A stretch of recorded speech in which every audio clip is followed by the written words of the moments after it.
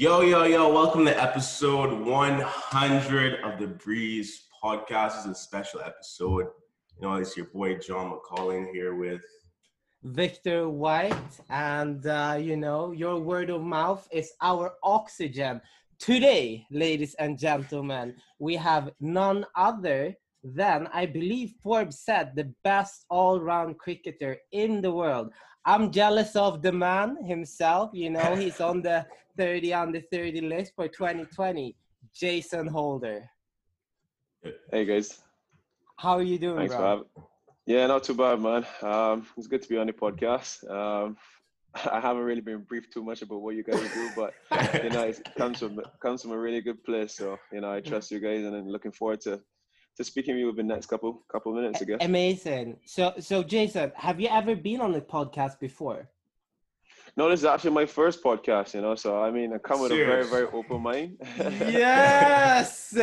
First Yo. podcast, and I heard it's the 100th podcast that you guys are doing. So I guess it's a special moment for both of us. bro. It's a special moment, man. We appreciate you for blessing the podcast on this day. You know what I mean? Yeah, Bless you for Yeah, no worries, man. it's amazing. So we have this tradition of doing a bunch of world's firsts on this podcast. So I'm not sure if you know anything about this, Jason, but so I skied and competed for Barbados. John now lives. Oh well, John, you can. Yeah. So I'm a songwriter over here in Canada right now. Outside of songwriting, I'm also a AI consultant at IBM. So I'm doing that. But yeah, we're just two kids over here trying to make it. You know what I mean? We're just trying to do some stuff.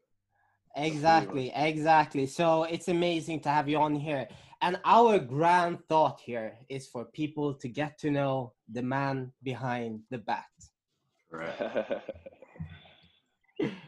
Amazing. So, Jace, we have our technician, Celine. Would you be kind to let her know that she can roll the intro? You hit me with it. Roll through the intro. And, again, I'm very, very optimistic, having a very, very open mind and looking to enjoy whatever. Breeze! Breeze! Perfect. Okay, Bless so first things first. We usually start with a segment called Week in Review. So we would like to know, me and John usually go through our week. So we'd like to know about your week, what you've done this past week. Did you hear me or did it break up? Sorry, it broke up just now. Yeah, so we usually start the segment with, it's called Week in Review. So me and John go through our weeks, what we've done, etc. So we would like to know what you've done this past week.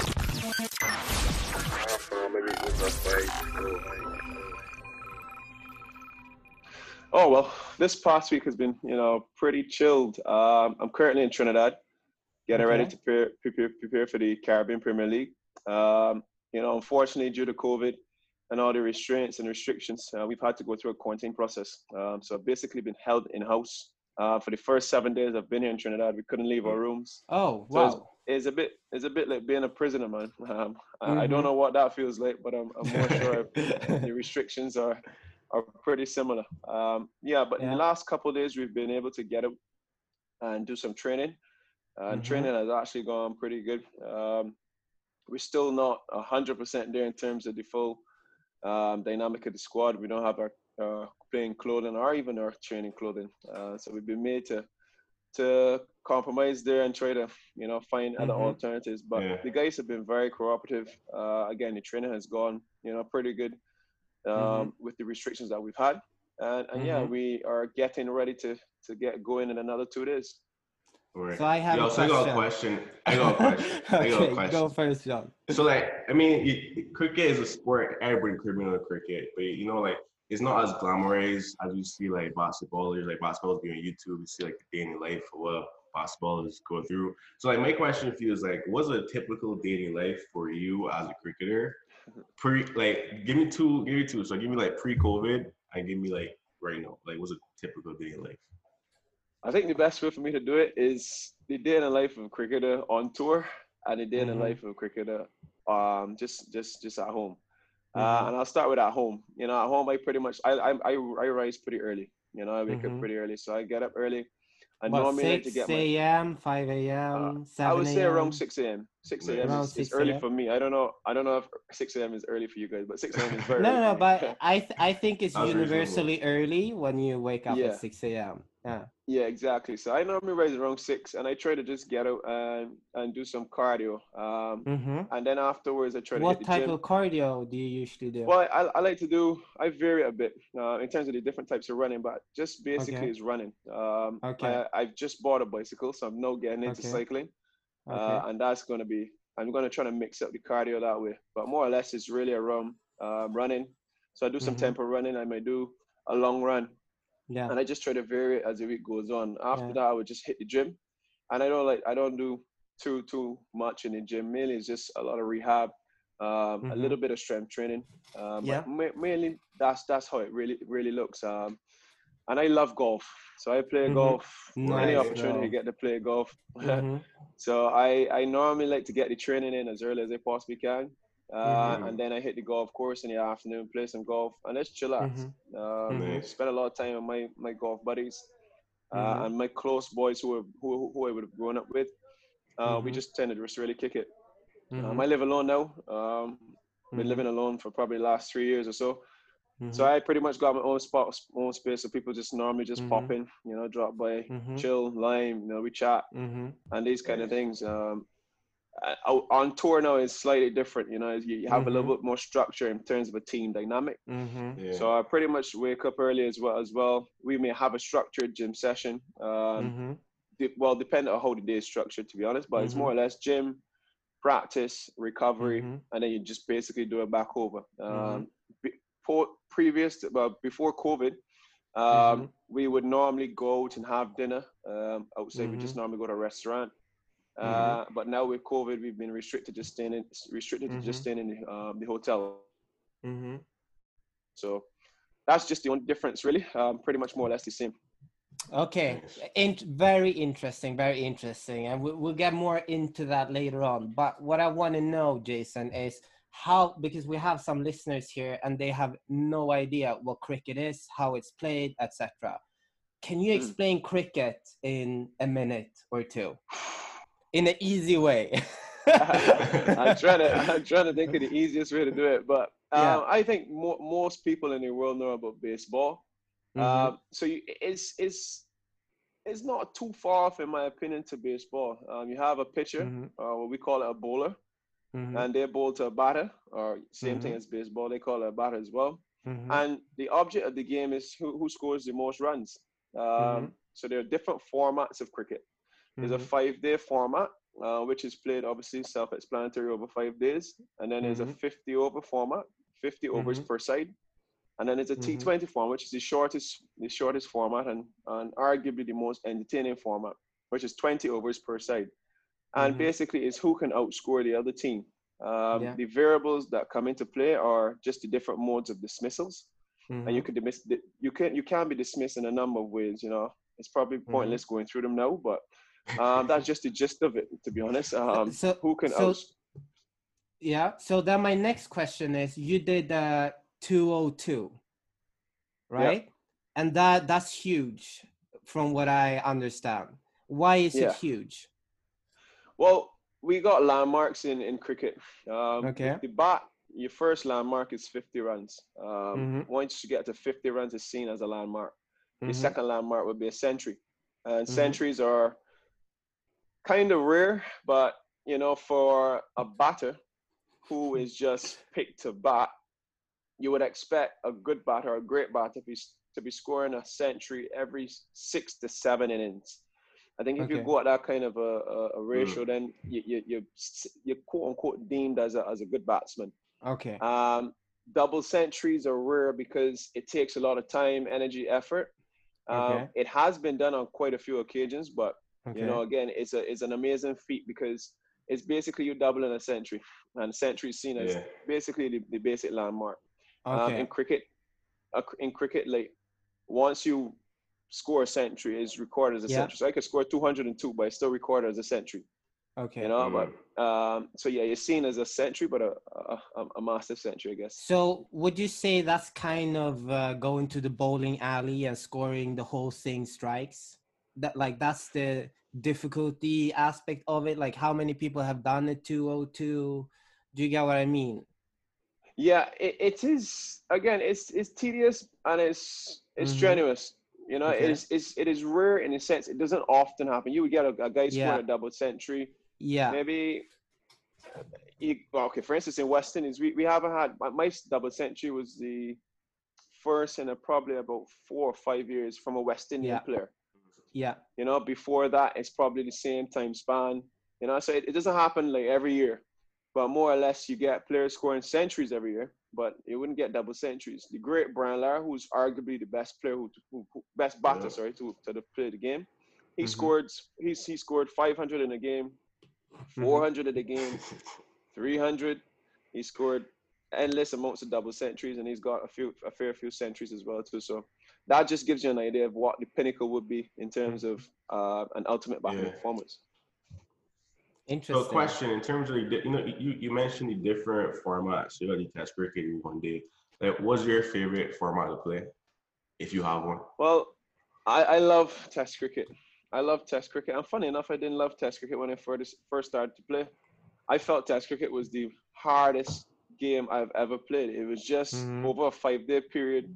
You start at 10 o'clock in the morning, and you go towards 5 in the evening, and it is just grueling, you know. So I didn't like it particularly because it was so tough on the body.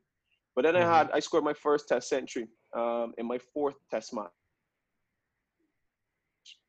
And for me, it just made all the tough, hard, long days just go unnoticed. It was just such an amazing feeling. And you just get that adrenaline rush to repeat it again because you've done it before. You know that you're capable of doing it. And it's just more or less you wanting that feeling again. And I guess that's what really drove me in Test cricket. And after that, it's probably T20 cricket because I like T20 cricket as well too, which is what we're here to play now in Trinidad in CPL. So I'm really looking forward to that.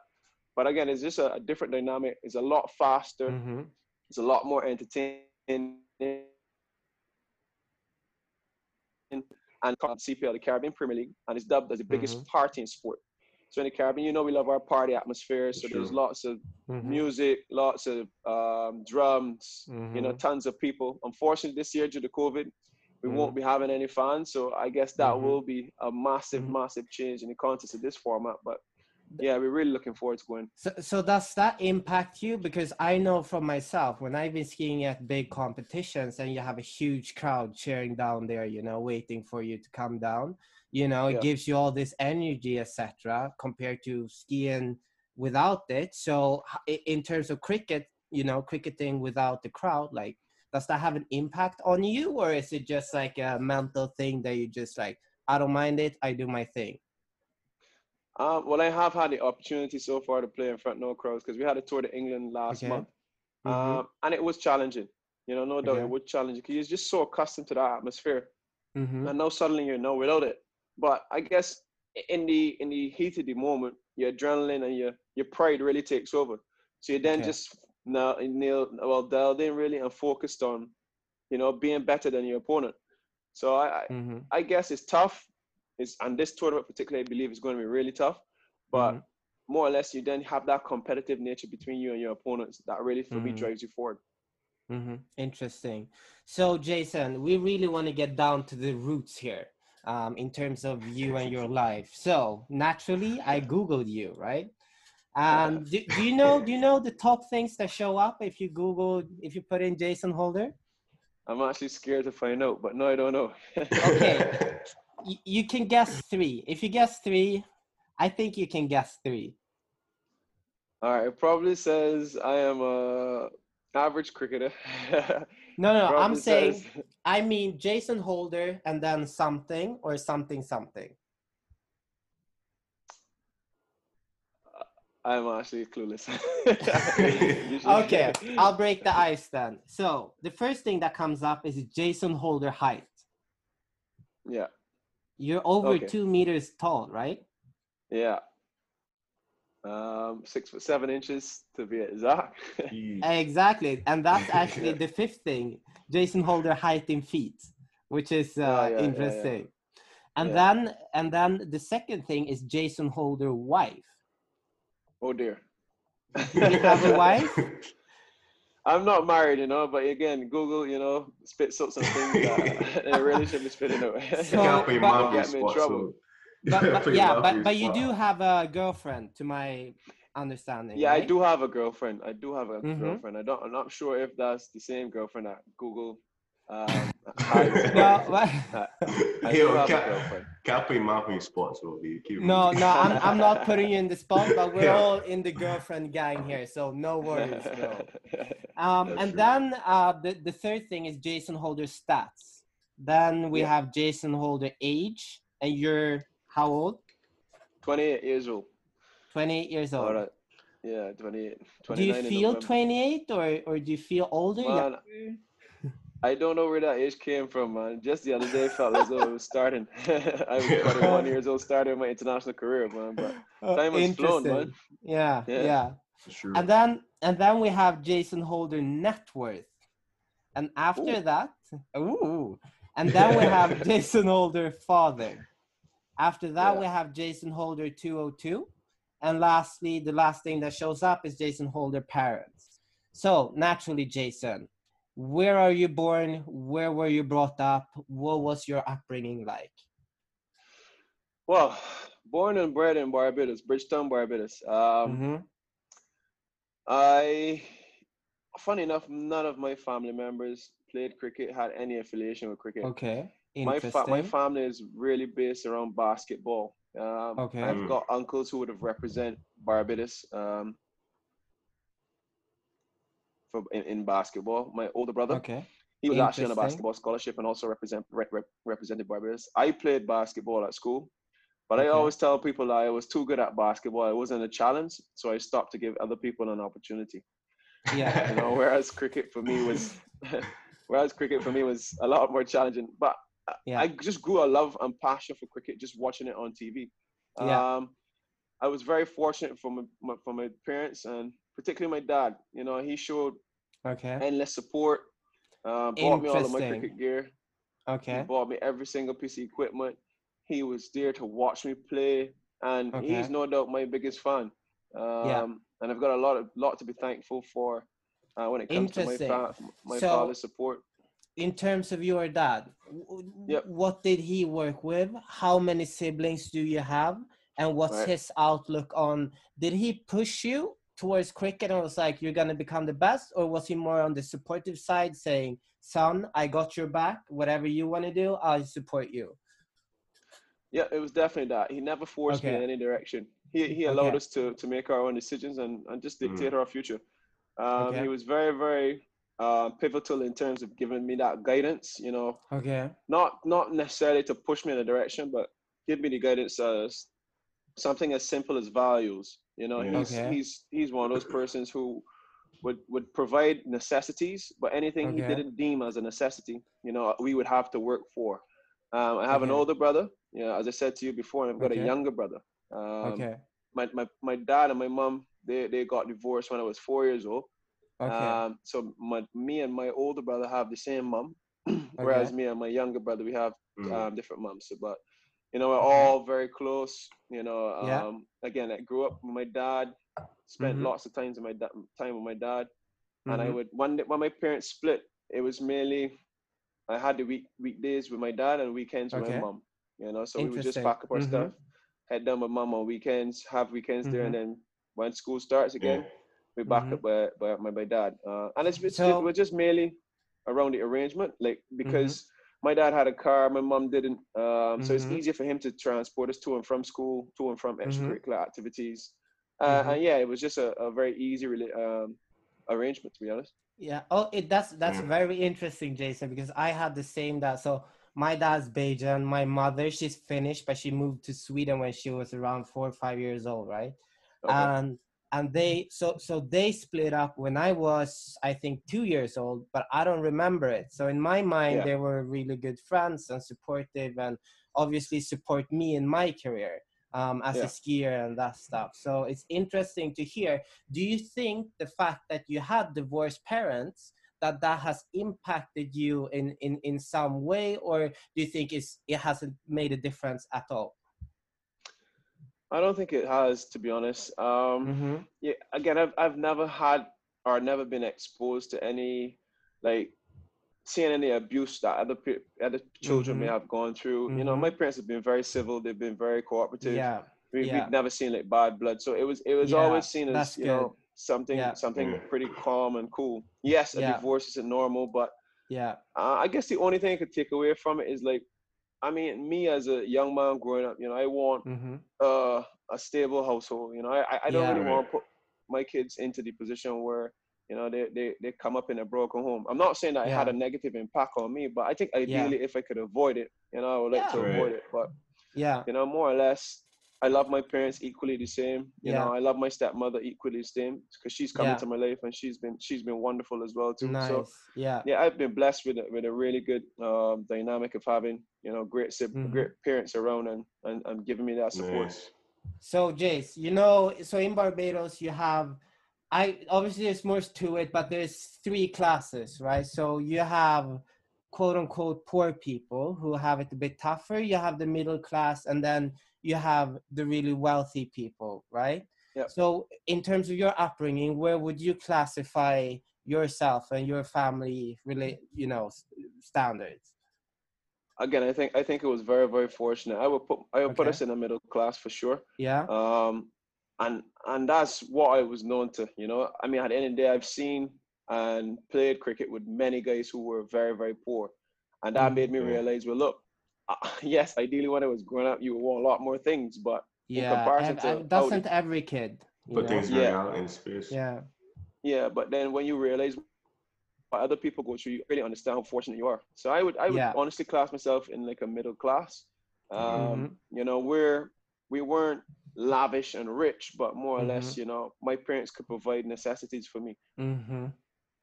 Interesting. So in terms of, like, how do you see, I mean, now you're a big shot cricket player. I'm sure you're making tons of money, and we have a business segment where we talk about the business of stuff, and so we'll get into that. But in terms of these people that have, because I got to see it firsthand, Jason, in skiing. Skiing is a rich man's sport. So what that means is 95% of the people in the World Cup circuit have rich parents who pay for them. 4% work during the summer, and then they have national teams with the budget to cover them. 1% actually make a living out of it. And then again, traveling the world is very expensive. I was fortunate enough to have sponsors, you know, to be able to do it. I didn't make any money because it's so damn expensive, you know. But then again, I also was in the space that I was because I did not come from, I come from humble beginnings, not super, super poor, but my mom is a working class parent, working, my dad as well. So that taught me to a really valuable, you know, work ethic, essentially. So are you with me? Are you with us? I'm back. Okay. You know, I lost you for a short while, but I'm back. Oh, sorry.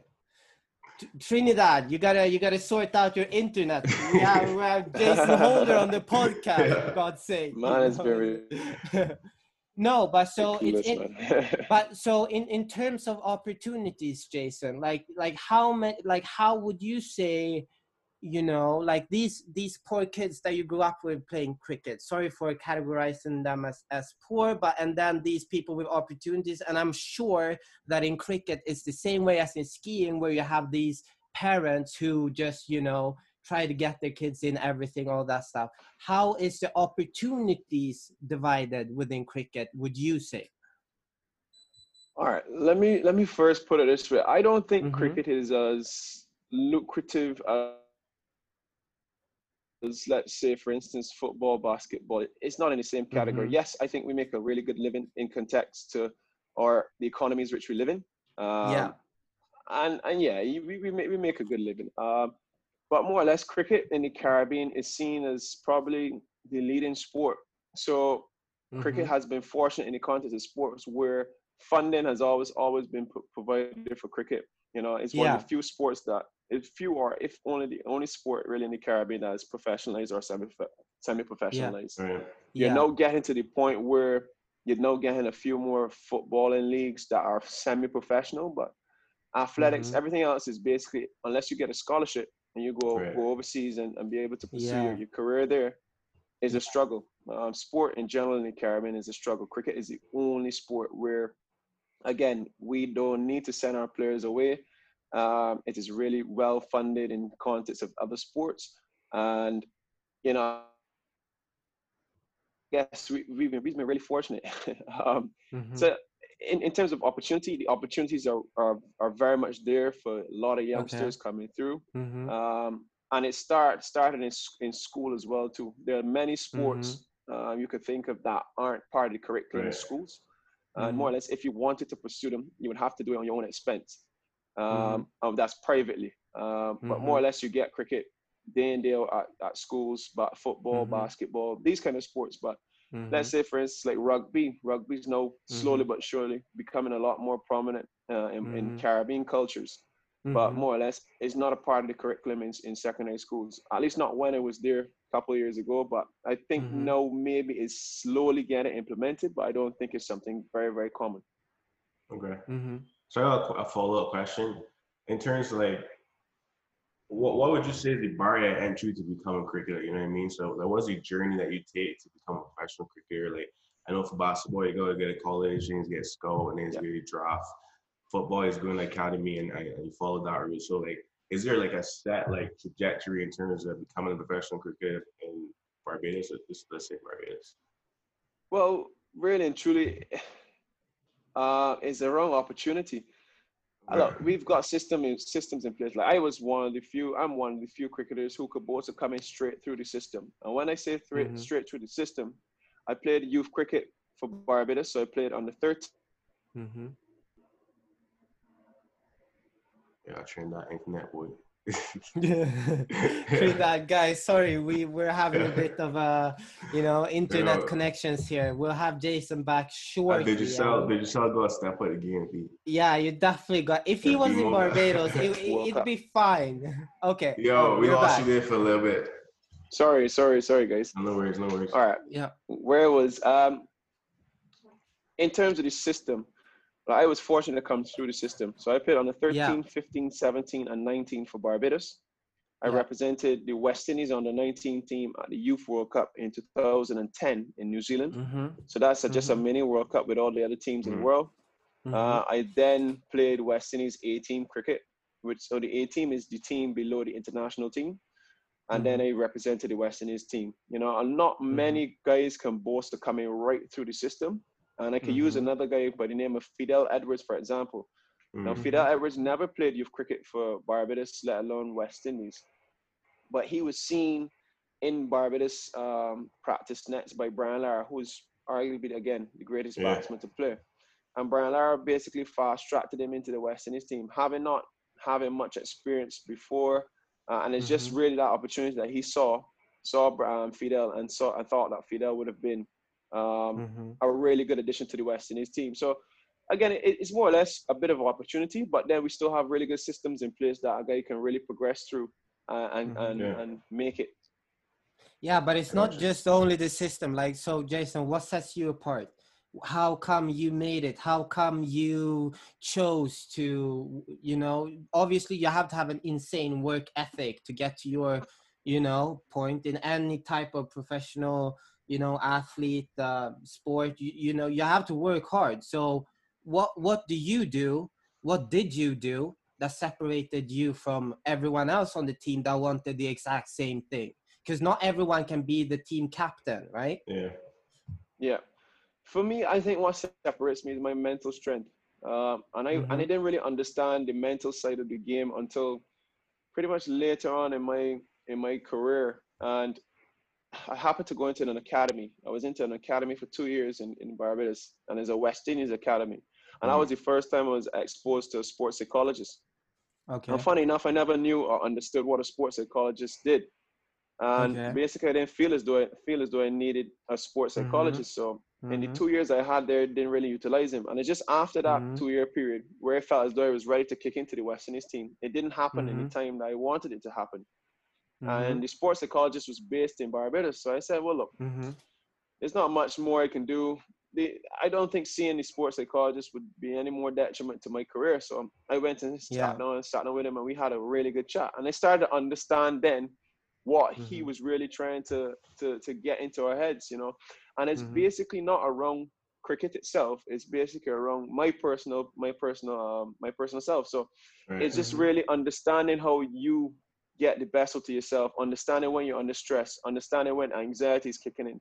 You know, all these different things play a part in sport, because you're going to be anxious, you're going to be under pressure, you're going to be under stress. And it's the hardest thing is to know that you're in this state to actually know how to deal with it. You know, so I would think that was probably a defining moment in my career, because I then sat back and I tried to understand myself, one, but then understand the mental, how the brain works, how the mind works. And, you know, I've been able to do a lot of things that's really helped me. And it's just really analyzing, you know, you've been able to pick up certain personality traits. You've been able to communicate with people in a way which you wouldn't be able to communicate if you didn't understand how that person functions. And all of these things are that I really grew and learned a lot more about as time went on. So Jace, there's a lot of value in here, because you said that you went to this academy for 2 years without seeing this guy. And then it was afterwards, when things didn't go as planned, that you decided to, okay, I'm going to see him.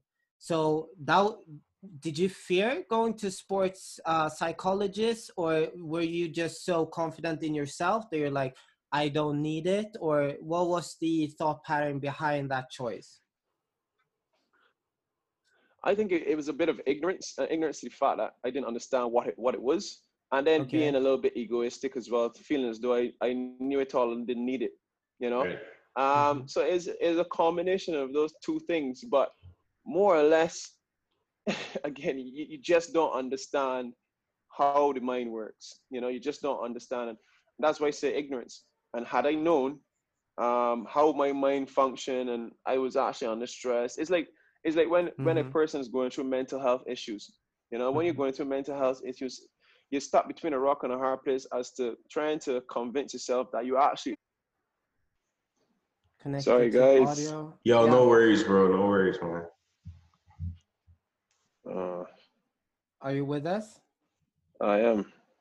Perfect. All right. So yeah, so you were saying.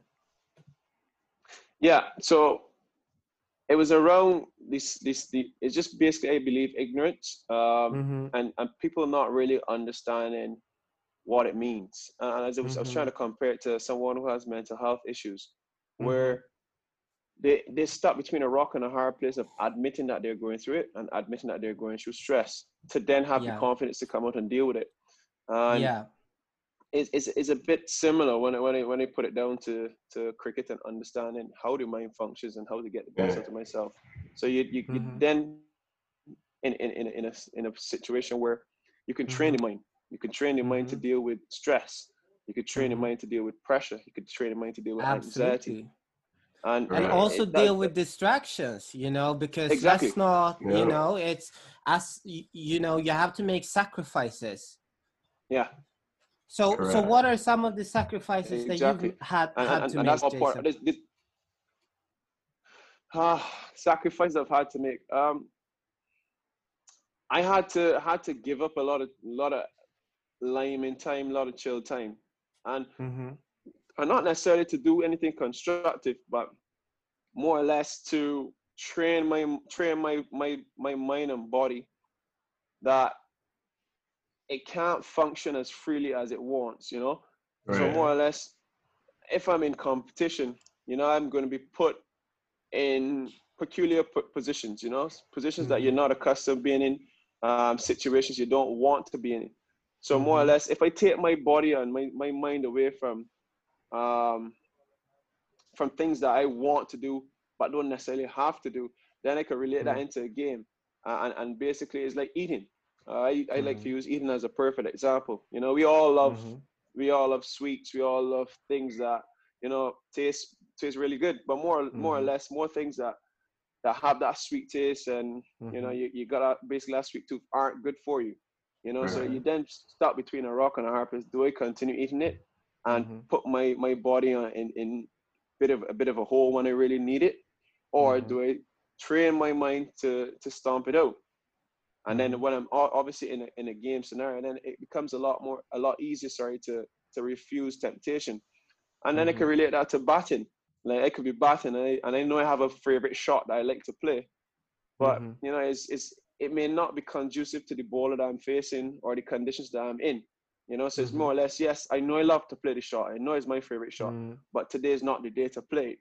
So it's all about training the mind and you understanding how best to get the best out of yourself, knowing the situations that you can implement certain things in, and just being that competitive. Interesting. So it's really interesting for me to hear this, Jason, because like my sport was an extreme sport. I competed in the snow on slopes doing flips and tricks on these huge jumps, right? So I didn't have to think about the team, anyone else. Yes, there was strategy in terms of what you're going to do on the day of competitions in your run, you know, because it's a judging sport. So you get judged on what you do. But the big thing in extreme sports is usually the danger fact, right?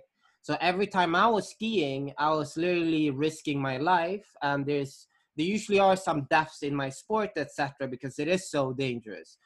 What's the injuries and the dangers in cricket like? Because those balls are hard, right? And they travel fast. Exactly. Yeah. So we play with some hard balls. As recent as I think 4 years ago, we had a death in cricket. So there's this guy, Australian cricketer called Philip Hughes, represented Australia. Played youth cricket, so he was seen as probably one of their better young players coming through. And I made my debut. He played in the game as well in Perth, Australia. And unfortunately, he was playing a state game, and he was struck literally in the back of his head. So our helmets protect basically our skull here, and then we have a grill to protect your mouth and the face area. But back then, our helmets could adjust as well. Now, since that has happened, like there's a mandatory rule now. You can't have helmets that you can adjust. So you have to have a fixed set helmet, and it's basically to enhance your safety. But he was unfortunate. He was batting, and he turned his head, and he got struck right at the back of his head, right here. And basically, they said he died on impact. So he went into a coma. Basically, had bleeding, like he had a lot of brain hemorrhages and that kind of thing. So it was just nasty. So he was in the hospital for, I reckon, 3-4 days before passing away. And that what happened to the batter? No, he was the batter. He was the bowler. Oh, it was the ball. Oh, so what happened to the bowler? So the bowler was literally traumatized, man. So he had to go through a lot of psychology and psychiatrists and that kind of thing, because it really shattered him. It shattered the entire game, man. And it changed the game tremendously. So now our helmets now have something we call a stem guard. So it has extra protection now that protects down to the back of your neck, really. So it further enhances it. But you could be struck. There have been many players who've had concussions. But yeah, it's not as dangerous as skiing, I would say. That death was like a rare. That's like just a freak incident. But I do watch skiing every now and then. I used to watch the X Games a lot, man. Nice, bro. Yeah, so did you hear that? Jason Holder watches the X Games. I can thank you. We can retire episode 100. We're out here. I do know Sean White and these kind of people. Oh, yes. Amazing. Yeah, so I was actually, before the Olympics in 2018, I was trying to make it. Unfortunately, I fell short because I tore my ACL and I missed half of the Olympic qualifiers. But 2017, during the summer, so at the end of the season in New Zealand, you know, all these pros, we go together and we rent the entire resort, pretty much. So Sean was there, all the top people was there, you know, to practice, you know, pre-Olympic is hectic. And then Sean, he's friends with Dan Bilzerian, you know, the guy who's now allegedly gone bankrupt, tons of women's. He's a bit controversial, to say the least. The gambler. So he flies in with the chopper, walks off the chopper with these two women, in high heels on top of a mountain in snow, which was a bit different. Unfortunately, that morning, Sean had an accident. So he hit the wall of the pipe and he was bloody and had to fly to the hospital. Wow. And weirdly enough, I actually crashed that day too. So I was a bit concussed, but I had to go up to, you know, Dan and talk to him and, you know, film a bit with him and stuff like that. But nice Jason, growing up, everyone has always told me, oh, Victor White, oh, Sean White, is he your cousin? Is he your brother? You know? So when I finally met him in New Zealand, it is. So when I finally met him in New Zealand, I put him on the spot and I was like, the question is finally answered. Sean White, brother from another mother. And what did he say, man? He was like, yeah, the Whites. I got it on film. It's a whole blog and stuff. But yeah, it's cool. And we're going to dive into the business part of things just now. But before we do that, I would like to know, were there ever anything else than cricket when you grew up, or was cricket always the pathway for you? No, pretty much it was the pathway. Again, I was pretty good at basketball.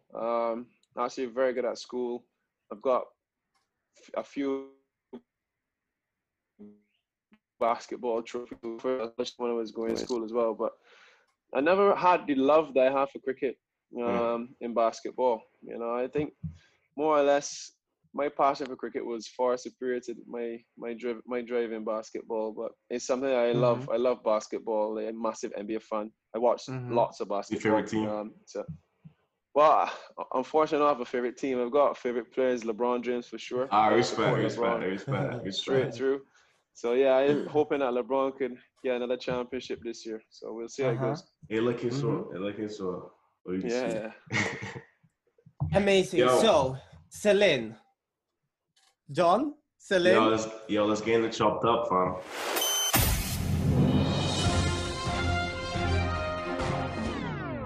Let's get it.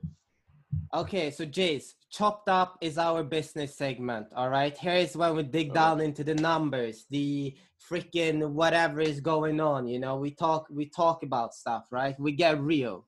So yeah.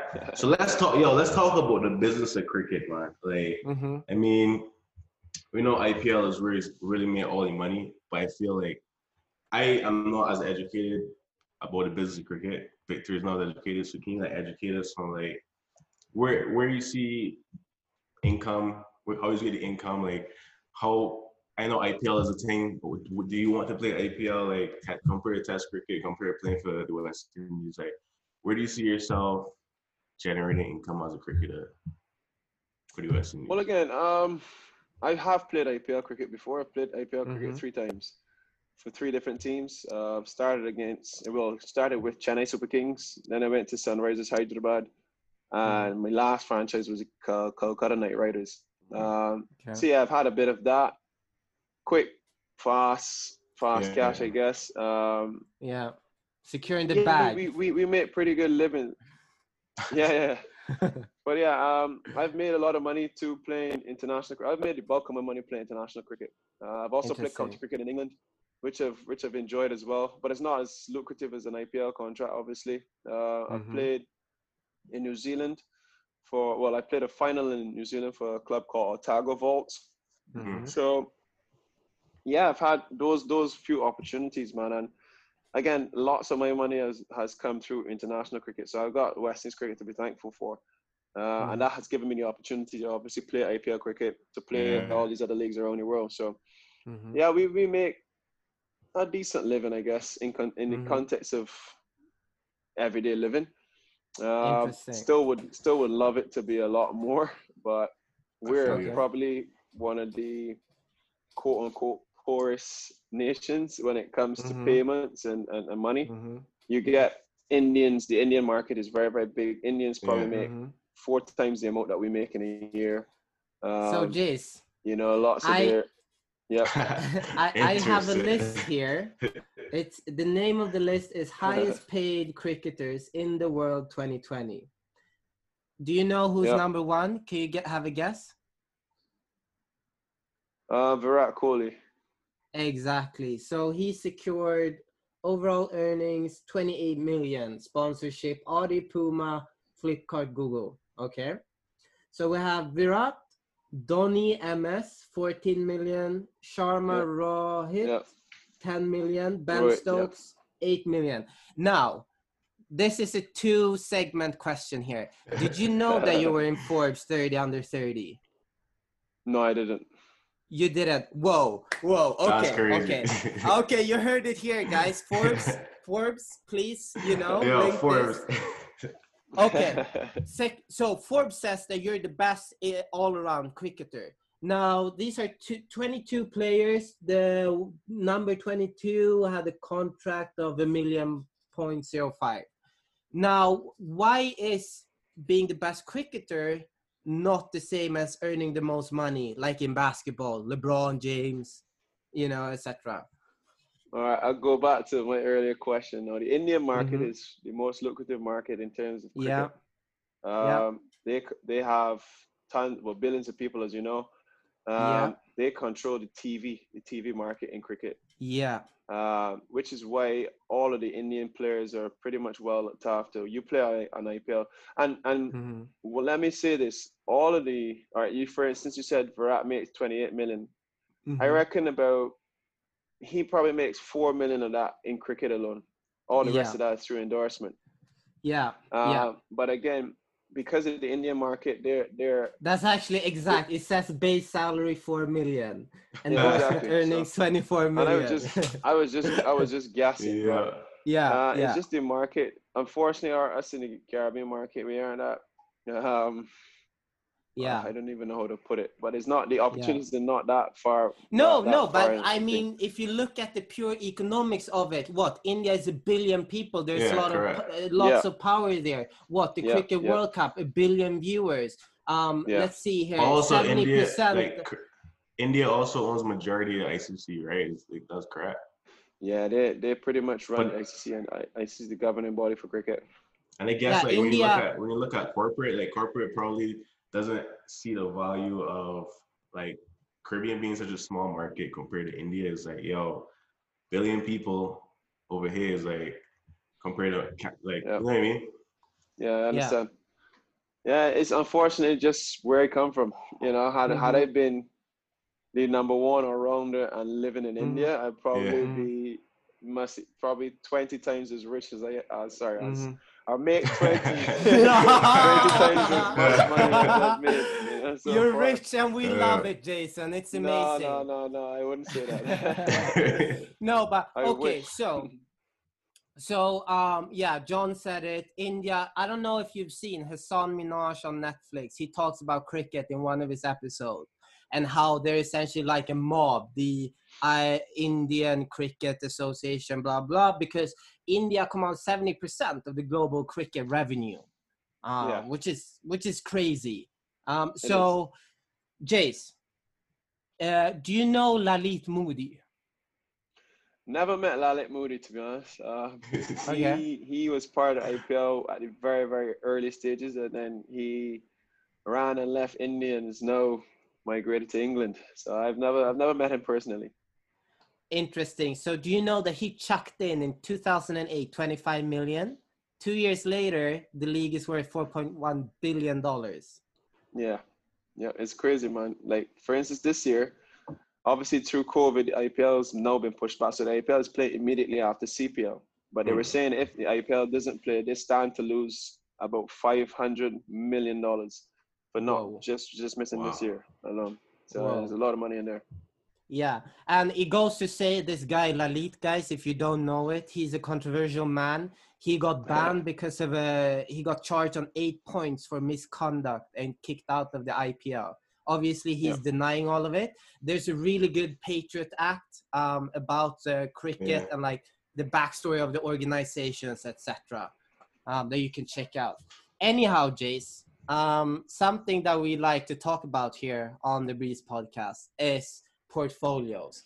I own a Canadian company. I know you're an active athlete, so we're not going to dive deep into exactly what that company does. But I also just went into renewable energy in stocks, and they've gone up 20%. And my first You company, said in stocks? Yeah, in stocks. Okay. Since I bought them in 1 week, which is, I don't even know how that's possible. But the funny thing is that my Canadian company went down roughly 70%. It's just gone down since I bought it. Now, Jason, you're making dollars. You could afford, throw 10,000 here, 10,000 there. Do you have a portfolio? And if so, what do you own? You don't have to share if you don't want to, but it would be interesting to hear about it.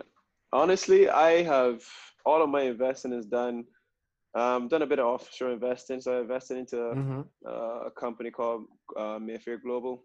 So they basically just handle my portfolio in terms of like basic things like stocks, bonds. So yeah, they handle that segment. I've got real estate. Majority of money that I've made, fortunately too, for me, I've gone into real estate. It's funny you mentioned renewable energy because obviously in the Caribbean, we've got direct sunlight year round. So I'm now in the process of I actually have solar panels on my house at present, but more or less I'm looking to go into doing a solar farm hopefully in the coming months. So that's just a couple things that I've invested in. Again, I've been fortunate where I've got a beach condo as well to that. Well, just a few things that I've gone into, man. Nice. I don't want to get much deeper into it. No, that's amazing. That's reasonable. Guys, don't tell this to Jason, but if you Google his net worth is between $200,000 and $5 million. I'm kidding. I'm kidding. I would just like half of that. Okay, so Jace, you're 28 years old, right? Important question. When did you make your first money in cricket? How old were you? I played for Barbados senior team at 17 years old. That was officially my first paycheck. Okay. But when I say first paycheck in the context of a professional league. Okay. I would have obviously gotten a little stipend here and there before that, but at 17 years old was my first official paycheck, and I made $254 for a first class game. That's wicked. That's wicked, bro. Yeah, but since then, like things have definitely improved significantly, thankfully. Okay, and you're 28 years old. How long is a cricket career? Roughly, it depends on when you start, man. Most players go up to, let's say, mid-30s. It depends. A batsman's lifespan in cricket is a bit longer than a bowler. And definitely an all-rounder. All-rounders normally get, if you're really good, normally get to around 35, 36 max, But again, for me, I don't really want to retire on anybody else's terms. I really want to retire on my terms, when I feel fit and when I feel the need to. But I would love to go down to at least 35, 36 at least and see how I feel. And, never know, I may have my family started at a time and just decide that today's the day that I would call it. Well, Jace, so I had to retire from skiing because of concussions. So I am not scared of injuries. I've broken my thumb, my collarbone, my leg, torn my ACL, broken my rib, hurt my feet, subluxated my shoulder. But the head is your operating system, Yep. So it came to a point where it was pretty much like, if I hit it again, it would be coma or death, So I figured, I was aiming towards Beijing, representing Barbados in the Winter Olympics. But then I realized that it's not going to be possible. So what I got instead was I actually took Barbados' first winter sports medal. I came second in Poland in the Europa Cup, and then 31st in the World Champs 2019. So with my retirement, I was kind of lucky in a way been able to retire on top, reasonably unscathed. But I'm still wondering, how far could I have gone if I continued? Do you get what I mean? So retirement is a tricky question. But in terms of education, do you have a bachelor? Or did you go straight from like high school to cricket?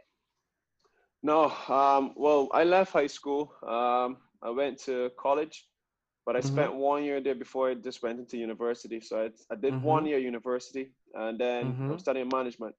And then I made the West Indies senior team again. So then I was stuck between a rock and a hard. I couldn't manage school and play international cricket. It was just way too much for me. So at that time, I was about to just give my career a fair chance. So I decided to stop school, and I've just really been playing cricket since. If you ask me if I'm going to go back and finish, I don't know. More or less, I've got ambitions to definitely get back in cricket. So I mean, at some stage, I'll probably challenge myself to maybe become an administrator. I don't know, maybe get into coaching. But again, I feel as though when I finish play cricket, I would have spent years on the road. And more or less, when I finish play cricket, I'll probably have my family and stuff, which I really want to commit to. So I can't really see myself being fully committed to cricket after playing cricket, unless I really and truly have to. Gotcha. A lot of people ask me that, oh, you can go into coaching, all these things. But at the same time, it's like, if you want to reach the top and, be amongst the best, the amount that you have to sacrifice, I pretty much sacrificed my youth, instead of, being out liming with the boys or whatever, you're focused on your training and all that stuff. So, but okay, interesting, really interesting. So Jace, how do you like, just, I've played this match in England. I'm back in Barbados. I'm with my girlfriend. Like, how do you chill? How do you get your mind off of cricket? What do you do? Oh man, any opportunity I get to hit out with friends, I take it, man. I do a lot of chilling, a lot of liming. So I'm not necessarily a massive partier, but I do try to get in a party, because if I feel as though it's necessary, man. Especially being confined to a hotel for more often than not 3-4 months in a stretch. So I try to get out as much as I possibly can, enjoy a normal life, to be honest, because more often than not I don't get the chance to do it. So at home, play lots of golf, because golf is my happy place. It takes me my mind off of things. It's good for the mental game too. Exactly. It's something that really challenges me, and it keeps me sane. And then one of my favorite parts about golf is just after finishing playing, you come, we call it the 19th hole. Where the 19th hole, you just get a few beers, you order some food, and it's just good chat, a lot of fun times, and memories are made, to be honest. And that's it. Unfortunately for me, my current girlfriend, she's not Barbadian. So now that's another sacrifice that I need to make now. So for instance, now when I finish here, so when I finish here now, I'm gonna just head home to see her. So I basically will go back to Barbados, put my stuff down one day, and next day I'm gonna travel up to see her. So and try to spend some time with her there. So I mean, again, but that's the thrill that I love. She's Bermudian. She's Bermudian. Okay. So it's not too far off. A flight. Unfortunately, now with COVID, the flights are really restricted. So I gotta probably overnight somewhere, but I'll get there. Okay. I have a personal question, Jason. Hit me. Have you ever been on a private jet? I have. Nice. How many times? I have been on a private jet on one occasion, actually, but I've had tons of chartered flights. Okay. So sometimes we travel cricket, like just when we came back from England, we had a chartered flight from Barbados. And you met the Queen? Yeah, I've met the Queen. I met the Queen last year in the World Cup. And funny enough, when I had that experience, I was transported via helicopter back to my hotel.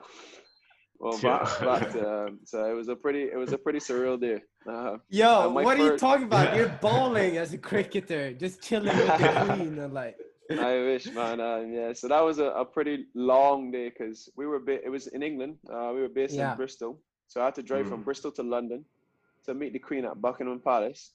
Then we had like a small opening ceremony, literally like 5 minutes away from the Buckingham Palace. And then afterwards, well, our first game was in Nottingham. So instead of having guys transport us up to Nottingham by a car, they got a helicopter. So we flew up to airstrip in Nottingham, dropped us off, and we had like a 10-minute drive from that airstrip to the hotel. So that was convenient. The private plane experience was 4 years prior to that in the 2015 World Cup held in Australia. So we had our last warm-up game in Sydney, and the opening ceremony was held in Melbourne. So the opening ceremony was, I don't know why they planned it that way, but it was on the same day as the last warm-up game. So literally, I left the last warm-up game. Yeah. I went from that Sydney cricket ground to an airstrip in Sydney. We were transported on a private plane to Melbourne, on which we landed in an airstrip in Melbourne. And then there was a helicopter on the airstrip waiting for us. We literally came out of the private plane, straight into the helicopter, and the helicopter took. Yo. This is not the time to lie. This is not it. This is not it. Yo, Victor is living my curse through Jason. Sorry, boys. It's all good. Yeah, so I was saying that was my first experience in a helicopter in Melbourne. So it was an anxious, nervy moment, but it was an amazing time, man. But the second ride in Nottingham, from London to Nottingham, wasn't as nice because it's very, very overcast. I'm not a great flyer either, so I was quite nervy there as well too. But again, you look back on those moments, you just tell yourself, sometimes you have to pitch yourself. But yeah, moments I always remember. Yo, just so you know, right, Victor is obsessed with private jets. The man is like, this man's just wake up and like looking at private jets, sleep, dream of private jets. It's just like. So Jace, to me, it's a symbol of freedom, you know. Oh, sorry. Yeah. Say that again. Yeah. No. So to me, it's a symbol of freedom because my deal is, you know, I wanted to become a professional skier when I was a kid, and then I fulfilled that dream, and then I had to retire, and you'll be there one day when it's like retirement comes, and you're like, what's next, right? So then, but obviously, you know, I realized I didn't make the Olympics and I didn't win a medal there, but I pretty much did everything else except the X Games. So X Games and the Olympics are the things that I didn't get to do. Other than that, I did pretty much everything. And then, so I was like, okay, you have the capacity to fulfill your wildest dreams. Now, I'm built in the way where I'm like, okay, I got to put it to use. So I was like, okay, what do I want? You know, because you know how they say you got to be careful what you wish for because one day it might come true. Now, as an athlete, we know you can't just wish for something and it comes true. You have to work for it, right? Yeah, so that's when I went on the path. And now I'm actually in the Stockholm School of Economics, which is like the Harvard of the Nordics. It's an insane school. And it took me 2 years just to get into the school. You know, you can't just be like, what's up? I'm Victor White, pro skier, you know, written history for Barbados. You really have to, like, you know, work your ass off intellectually, so to speak. So ever since I was a kid, I had this fascination with private jets. So now I'm just on that path to hopefully by the time I get there, there'll be electric jets. So they're good for the environment. But it's like, it's a testament to me that I know that when I'm in the jet, I'll know that I have responsibilities. I've done something correct after my time in sports, you know, because essentially it's a flying office, you know, if you're not transporting athletes and actors. That's facts. Yeah, well, if your stocks continue to go the way they're going, man, you should have enough money to buy a private plane. Man. I'm the worst. The Breeze family know I'm the worst. I was down 70%, bro. Whatever you do, like I'm not my thing is I'm getting people and like actually building companies and stuff. The stock market stuff is difficult.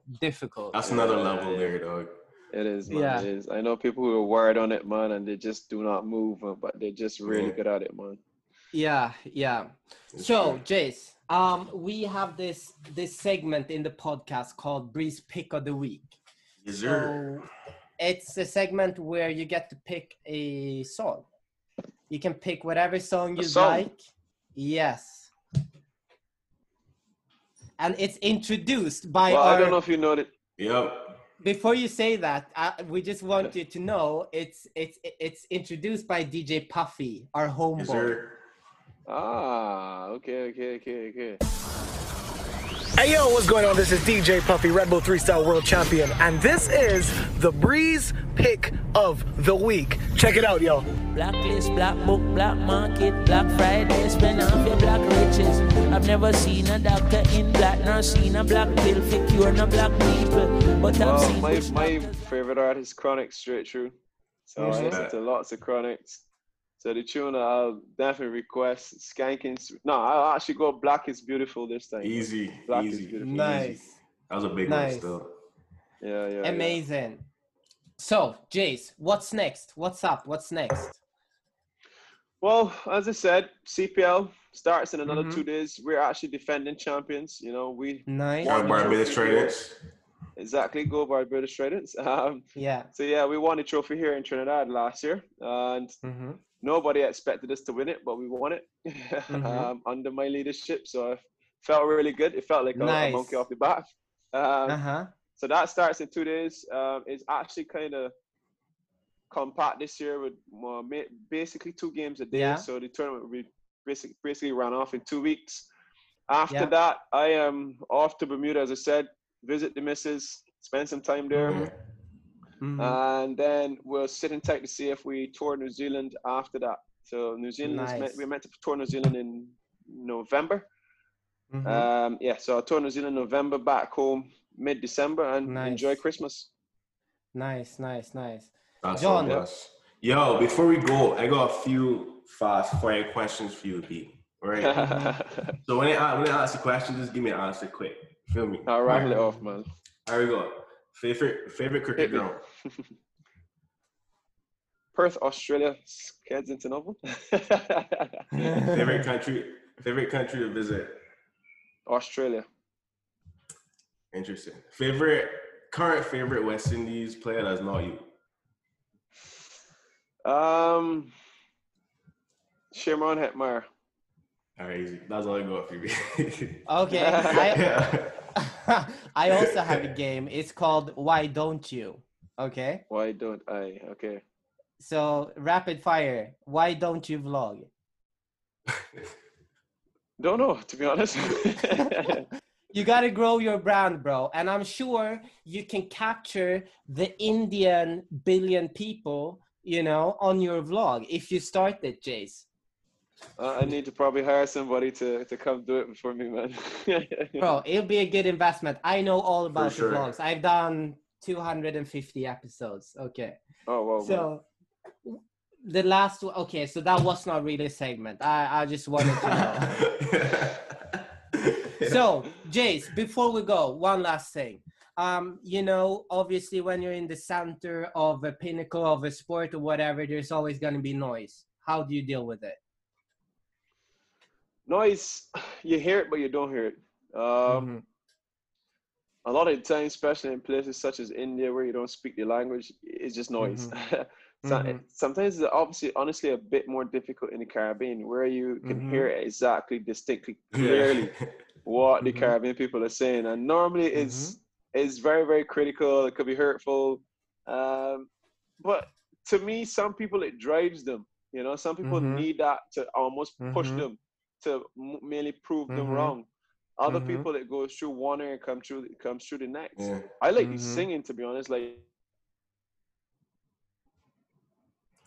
yo, Trinidad, sort your Wi-Fi. We're wrapping up. Yeah. The internet is wild to be. Yeah. Sorry, guys. Not easy. Yeah, it's all good. So yeah, as I was saying, like, you go to places in the world such as Port Elizabeth, where they've got a band that plays and is renowned for playing music straight through the game. You play cricket against England, and England has arguably one of the biggest followings in the Barmy Army, and the Barmy Army sing day in, day out. And you just get so familiar with hearing them that you learn these songs from just hearing them. And for me, I love those kind of moments. You know, those are the kind of things like you be in the field, you may be having a long, tough day, but then you hear the band and it just almost keeps driving you, keeps motivating you, keep pushing you. You hear the Barmy Army singing, you just, I know that song. It goes, and you just really get into it. You know, and for me, that's the best atmosphere of cricket, to be honest. And that was honestly like the difference there for me. So what about before we go? What about the haters, the comments online, the reporters that don't like you? Does that reach you, or do you just just shrug it off? Some of it reaches me. Some of them actually get to you, in all honesty, but more or less. Is it the ones when it's true, when like you could have done better and they point that out, or is it just like some noise sometimes, the person that's always been on your back? It's more or less when you know you haven't gotten or you haven't done it well, and people give their opinion on it, but their opinion is just to be controversial. To me, that's the most frustrating part about it. Like, or you've messed something up, or you haven't done it well, but yet people just want that opportunity to just nail you. I guess that's the most frustrating part about it. But more or less, you just gotta keep your head down. If you let it consume your thoughts, man, it will eat you up inside, man. And I remember when I first started playing first class cricket, and I was really held closely by this commentator called Andrew Mason. And Andrew I just felt as if he wanted an opportunity to crush me. So I got the advice from a coach who I find, well, he's very close to me and dear to me. I got Roddy Estwick. And he said, don't read the newspapers, don't listen to the news, just go and play the cricket. Because I used to would look in the paper, I would read the news, I would listen to the radio. No. And I just stopped all that, man. And the only way I would hear it and the only way I would see it is just somebody sends it to you or pay attention to it. So. And that's worked. Yeah, amazing. That has worked. Respect, fam. I appreciate we appreciate you coming on the podcast, fam. We appreciate you. Thanks for coming on. Yo, people, 100%. If you're listening, go follow Jason Holder on Instagram, Jace Holder. Yeah. Go follow the bands. And stay tuned for when he launches his YouTube channel. I believe I've heard he's going to be on my vlog over Christmas when we're all in Barbados. So that'll be amazing. Maybe have a little golf match, Jace? Sure, man. I'll definitely jump on. That's good. Well, guys, thank you for listening. And Jason, thanks for blessing us with your presence, and good luck to you in the stuff that you have to do. Go out and kill it as you usually do, bro. We want to see that that 500, 1,000, maybe do something like a 2,000 over something, We'll work on something special. Respect. Okay, perfect. I appreciate you, dog. Guys. All right, guys. Thanks, man. Peace.